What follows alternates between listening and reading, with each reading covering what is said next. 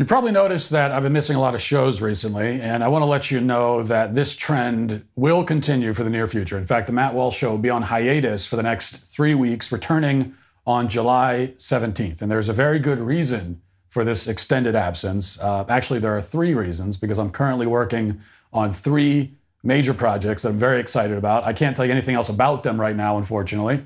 All I can say is that, at the Daily Wire, we don't want to just comment on culture. We want to make culture. And that's currently what I'm in the process of doing. I'll be back on July 17th with my regular daily show, which will actually be daily again, if you can believe it. And I promise we're going to come out of the gate swinging on July 17th. So you don't want to miss that. Make sure you tune in.